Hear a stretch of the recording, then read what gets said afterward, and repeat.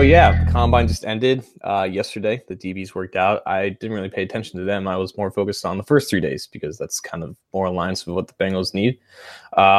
And you know, free agency hasn't happened yet, so the Bengals still have major needs at both offensive tackle and linebacker. And thankfully, there were quite a few names that showed out in both those positions, specifically with the linebackers. Because if you watched those linebackers run on Sunday and then you watch the cornerbacks run on Monday, you're thinking the linebacker group is faster than this cornerback group. And honestly, it's a testament to how smaller linebackers are kind of getting. And that's not necessarily a bad thing. It's just a sign of how the game is kind of evolving in that sense. And it was great to see those linebackers run so well, but there was also a couple tackles that ran and tested well and did some drills well. So I'll start with that. The consensus number one tackle in this class is Jonah Williams, and quite honestly, his testing numbers weren't very great for his size at just 304 pounds. But with Williams, he might not have been the guy that was always going to test well, but watching him in the drills was very important to me just to see how well his biomechanics were just up close. And because you can see him on film that he just has a natural feel for the position. And those drills were just a terrific showcase for his ability in terms of kick sliding, in terms of getting out in pulls. You could just see he just kind of has an innate feel for just playing offensive tackle. And, the 33.5-inch arms helps his case, because that passes that imaginary threshold for evaluators to stay on the outside. But I think he still looked great in the drills, and I think that kind of passed my overall test. He ran well, at least, and speed is important for tackles, so that was good for him. But the guys he's competing with for offensive tackle one, Jawan Taylor and Andre Dillard. Taylor is going to be your prototypical gap scheme right tackle, while Dillard is more of that zone blocking, athletic, explosive tackle that, what was like the best case scenario for Cedric Boy. With Taylor, I think he said he was down 50 pounds compared to what he was a couple months ago. He was down to 312 pounds, and he looked extremely light in drills. He didn't run or do any time testing or any jumps or anything like that, but he looked really fluid in those drills. And I don't know if that was because of that extreme lost weight, but regardless, I think he held his stock because of that. And with Dillard, he tested as the best offensive tackle in this class. And, similar to Colton Miller last year for UCLA, he blew people away at the combine and ended up getting drafted in the first round. I think that's going to happen to Dillard in a similar fashion where, he may not be a first round tackle on tape, but he has first round testing ability. And you just got to hope that wherever he goes, that people get the most out of, hit what base that he has in terms of the pass protector, because if you can figure that out, he's probably going to have that high quality potential. But if the Bengals don't take a tackle in the first round, there's a couple guys that I really liked in terms of that second or third round range. That's Titus Howard and Max Sharping. Both are small school guys, but both tested very well for their size. They both were at least 320 pounds. They ran fast 40s. They had some good jumps. And again, speed, explosion are the two traits athletically that you look for in offensive tackles. And they tested very well, and they kind of confirmed what you can see on tape with them. They also have a good base and a good feel for pass protection. They just need a little bit more refinement. But if you have something that you can work off of and not have to rework everything, then you have something good in terms of a long-term investment. So offensive tackles, I think overall it was a solid weekend for them. And for the Bengals, if they don't find a starter at right tackle, I think they can find someone in the first 50 or 70 picks that can maybe start early in the careers for them. And then when you look at linebackers, the two Devons really stood out, right? Because Devin White, Devin Bush, both tested in the 90th percentile in speed, explosion, flexibility. Checked off every box. I think White, interviewed extremely well. He's one of the four guys that NFL media are, saying that, blew it away on the whiteboard in terms of just overall leadership qualities. But, Devin Bush, man, like people were talking about him being maybe there in that second round pick for the Bengals, and that's just not going to happen anymore. And I think we all owe an apology to Jeff Hobson, who mocked Devin Bush to the Bengals in the first round. You're thinking this is a reach. Why the heck would they take him that early? But I mean, he tested just as well, if not better, than Devin White, and he has also high quality production at Michigan. So I think both are firmly in that top 16 conversation. White probably won't make it out of the top 10. And if White's gone and Bush is still there at 11, I think the Bengals have to seriously consider him. But again, if they ignore the linebacker position in round one, the two guys that I think are should be firmly in that top 100 conversation are Blake Cashman and Drew Tranquill. Now, Cashman is a linebacker from Minnesota who tested kind of just behind where White and Bush both were, but he's one of those guys where you see how well he tested, and you're thinking, I've never heard of this guy before, and then you look on his tape and you're thinking, yeah, that athleticism shows up everywhere. Against Big Ten competition, he was extremely productive, and every part of the athleticism showed. And he wasn't a guy that a lot of people knew about, but he's probably going to be drafted in that second or third round range. And Tranquill was a Notre Dame safety converted to linebacker. He was also pretty productive. He's more of on the older side, but being that converted safety, he has that explosion and that natural speed that you would expect a defensive back to have. And he might not be as big as, the traditional linebackers go and whatnot, but in terms of open field ability, downfield ability to get downhill and to fill those gaps, I think he has great ability in that sense, even for lack of size. So I think for the two biggest positions in terms of need that the Bengals have, ignoring what they do in free agency, I think there are athletic targets who also have production in terms of linebackers that can fill, that can potentially make a difference for the Bengals early on. So you had Jonah Williams as your number one tackle. Is that what you said? Jonah's one right now, and I don't think he's going to move. You don't think he's going to move? No. Okay. The reason I ask is because he, I had a particular eye on him in the national championship game, and he did not do well against that vaunted Clemson line. He had a few bad reps against Farrell. I'll give him that. Yeah. That kind of stood out to me, and I was going, whoa, because obviously he was a name that in early mock drafts that was linked to the Bengals quite often. So, I look at that, but I think that group had a good showing. Like you said, the linebackers had a good showing. My God, the wide receivers and the tight ends, man, they just exploded the place. And especially for tight end, that is a need for the Bengals, at least at some level. I don't think it's one at number 11 overall, but it is probably in discussion night 2. I think that's got to be in the discussion depending on what happens with those 4 aforementioned tight ends that are set to hit the market.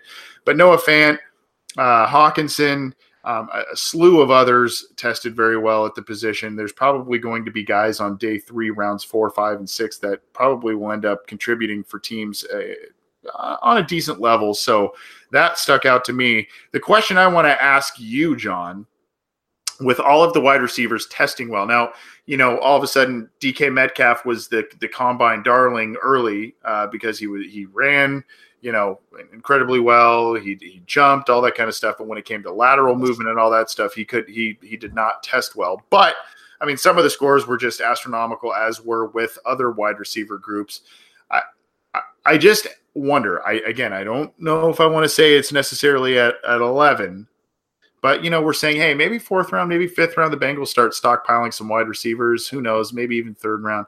I mean, should we be talking higher for the Bengals at wide receiver based on, number 1, the talent, some of the talent in this draft? Number 2, A.J. Green's getting older and coming off of some injuries. John Ross appears to be staying in Cincinnati, but who knows if that rumor is ever going to fully go away. Tyler Boyd is entering the last year of his contract, and then you've got a lot of guys behind them who are question marks. So I don't know, man. I mean, is this something that the Bengals, maybe they address either a starting linebacker spot or offensive line spot in free agency, and then do the other at number 11, all of a sudden at the top of round 2, one of these guys that's pretty explosive comes around. What do you do?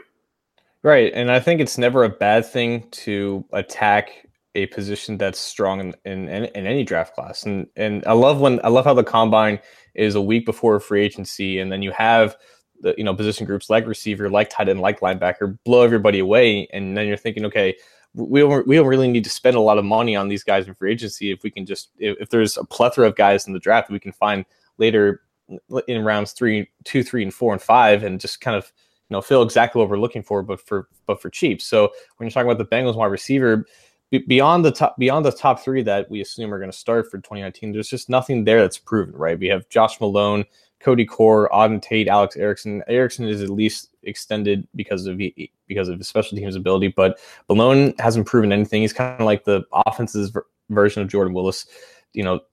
Tate is fun in certain situations as a niche player, but he's certainly not attached to him in any sense of the word.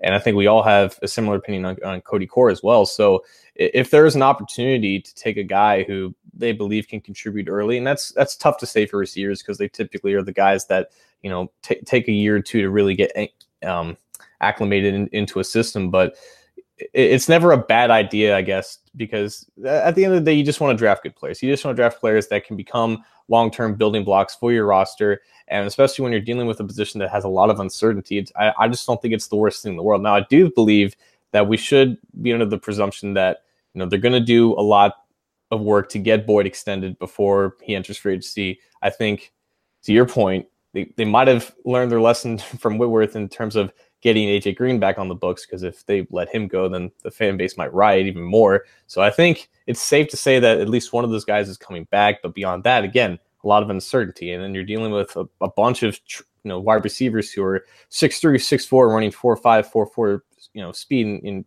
great downfield threats.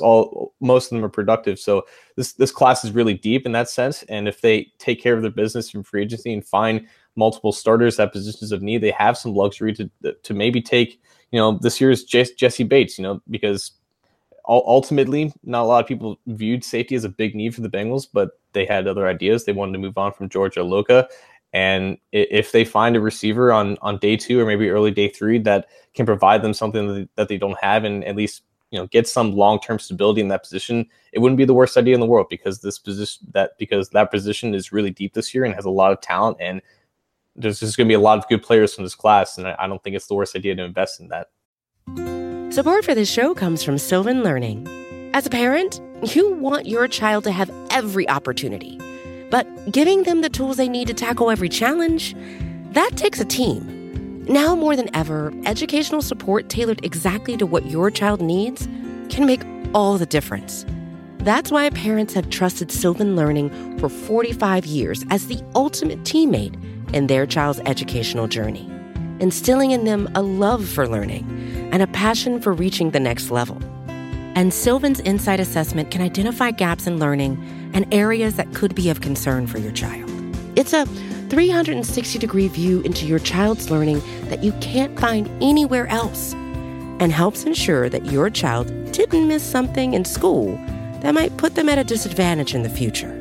And right now, it's the best price of the year at $29. Go to sylvan29.com to learn more and get your child's assessment for only $29. That's SYLVAN 29.com. So we're going to kind of, I don't think, unfortunately, Edward Valentine's going to join us. We're running a little bit out of time. And by the way, it is not on Ed. This was my fault because I had reached out to him kind of last minute and tried to get him in here. And unfortunately, I don't think it's going to work out, but we'll get him on at some point in the near future too. Good guy and a big name through the SB Nation network. But we're going to kind of meld together listener questions with what the topic we're talking about, because we're getting a lot of questions about specific players in the live YouTube chat here. I see Will Smith, just 2 words and a question mark, Montez Sweat. Obviously tested well. I don't know if he's going to be there at 11. Is that somebody you look at? I think he'll be there at 11. Okay. Because now the first thing that I thought of with Sweat, and it's not an indictment on him, but there's just it was Jordan Willis, and that's like the third time I've said Jordan Willis in this program. It has nothing to do with any of this that we're talking about, but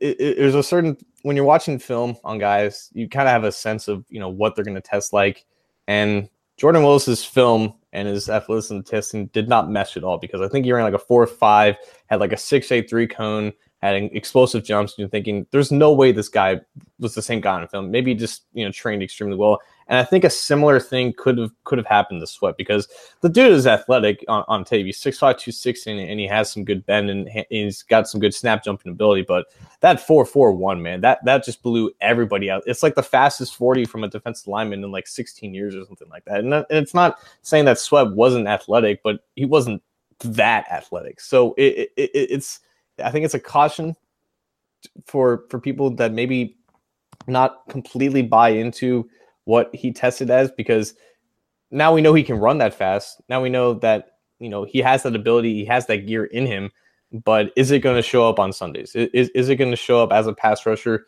You like that he has that in his back pocket, but if he can develop that into some consistency, that would be fantastic. But as far as does that elevate him into the top 10? I think it's a little too early to say, because there's still Nick Bosa, there's still Josh Allen, there's still Brian Burns, there's still Rashawn Gary. There's still a lot of guys who tested well and already had that, a claim as being a top half of the first round pick. I think Sweat's definitely in the first round, but top 10 might be a little bit too rich.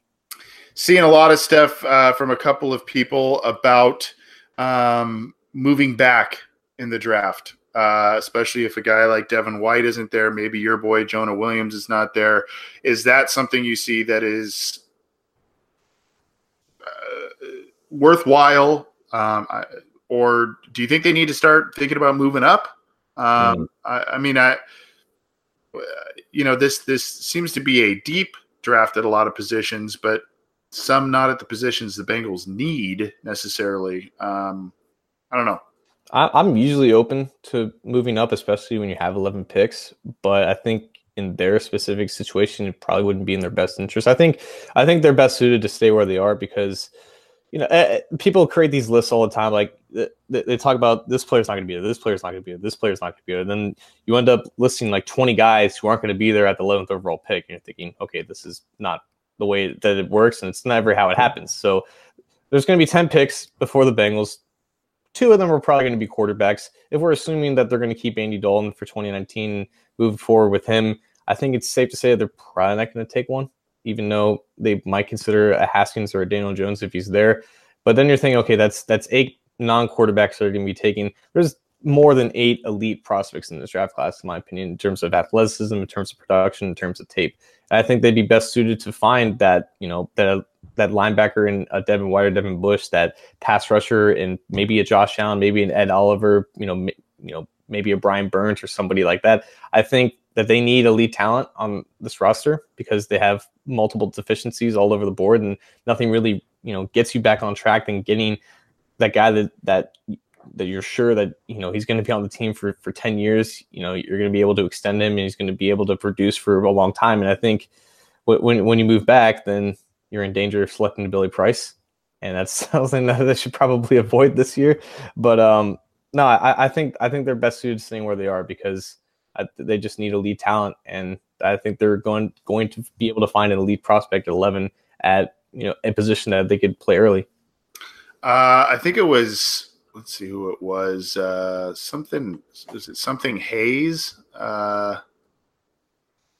Basically, it's kind of something that has been asked. Chief Hayes. Do you is this basically? Do you foresee the number 11 pick being offensive lineman or linebacker? And if so, which one do you think wins out? Personally, I would say offensive lineman if it does come down to those two, because I think Zach Taylor, just offensive-minded guy, wants an offensive pick for his first pick, and he wants that passing game to work. That would be my guess if it had to come down to those two. I think most likely it comes down to those two, but there could be a dark horse. What do you think?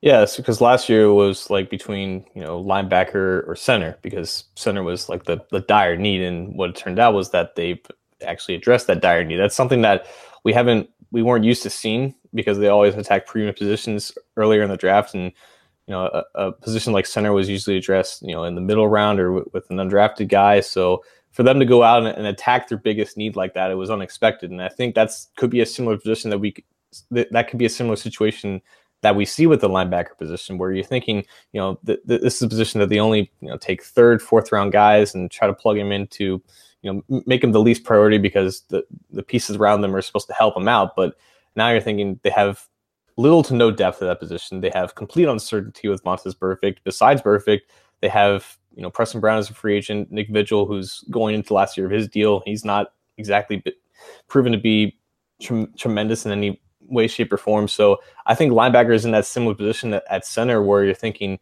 okay, it's not traditional for the Bengals and their traditional draft values to take a linebacker this high, but it could be in a similar position where they're just in such a dire need for one, and there's going to be either Devin Bush or Devin White available there, and I think either of those two would be worth the pick. And I think that both of those guys are the same caliber of prospects at linebacker that the top tackles are.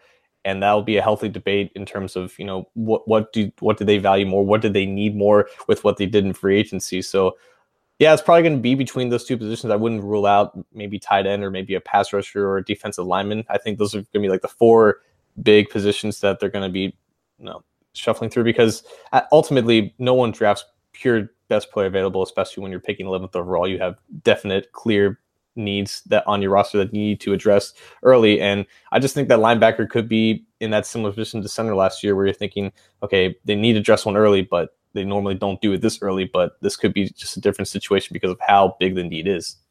Quickly, and then we'll start getting out of here, John. There was a couple of other comments and questions about Greedy Williams at number 11. That would be very interesting on a number of different levels, especially if the Bengals end up losing out on Darqueze Dennard. Maybe they want to go that route. Is that something that's just, you think that's overkill at that position, especially given the needs at linebacker and offensive line? Or do you think that would be something where you go, hey, that's pretty cool? Yeah, and I like Greedy. I just don't think that he's the cornerback that the Bengals should be looking for in terms of replacing Dennard. I think there's some intriguing options in the second or third round that could more aptly fill that nickel cornerback slot. Greedy is more that zone guy who doesn't like to backpedal too much, and you saw some of that uncomfortableness in his on-field drills at the combine. If they were to restructure Drake Kirkpatrick and be able to move on from him earlier, I think he would be an upgrade over him. I still like the thought of having William Jackson here long term. So like the cornerback that I was interested in, hopefully testing was Byron Murphy or even a DeAndre Baker, two guys that I think could easily move inside and cover the slot with ease, and that's ultimately what they're going to be missing when and if Darqueze moves on to another team. I'm still hoping that Dennard comes back because I think they can afford him. I think he's still a solid player, but I think in terms of what they'd be missing out with, what they'll be losing with Dennard, Greedy Williams is not the best player to fill that role. And even though I think he's a good player, I just think that he's not the best fit. Yeah. Yeah, and I think he also maybe does a little bit more on the outside, right? Yeah, than so much in the slot. But yeah, good stuff, John. Appreciate all the notes you had on a lot of those players there. This is the Orange and Black Insider Bengals podcast. He's John Sheeran. I'm Anthony Cosenza. We're going to get out of here in just a second. You can get this show on iTunes, on Stitcher, on Google Play. You can get this show on the Megaphone platform as well as on YouTube and CincyJungle.com. John, thanks for everything. I'll see you next week, my friend. See you next week. All right. Thanks, everybody. This has been the Orange and Black Insider Bengals podcast. We'll see you next episode. Also, keep it to our feed because we will be updating some things on free agency happenings, departures, signings, all that stuff. So keep it here. Again, this is the Orange and Black Insider. We'll see you next time.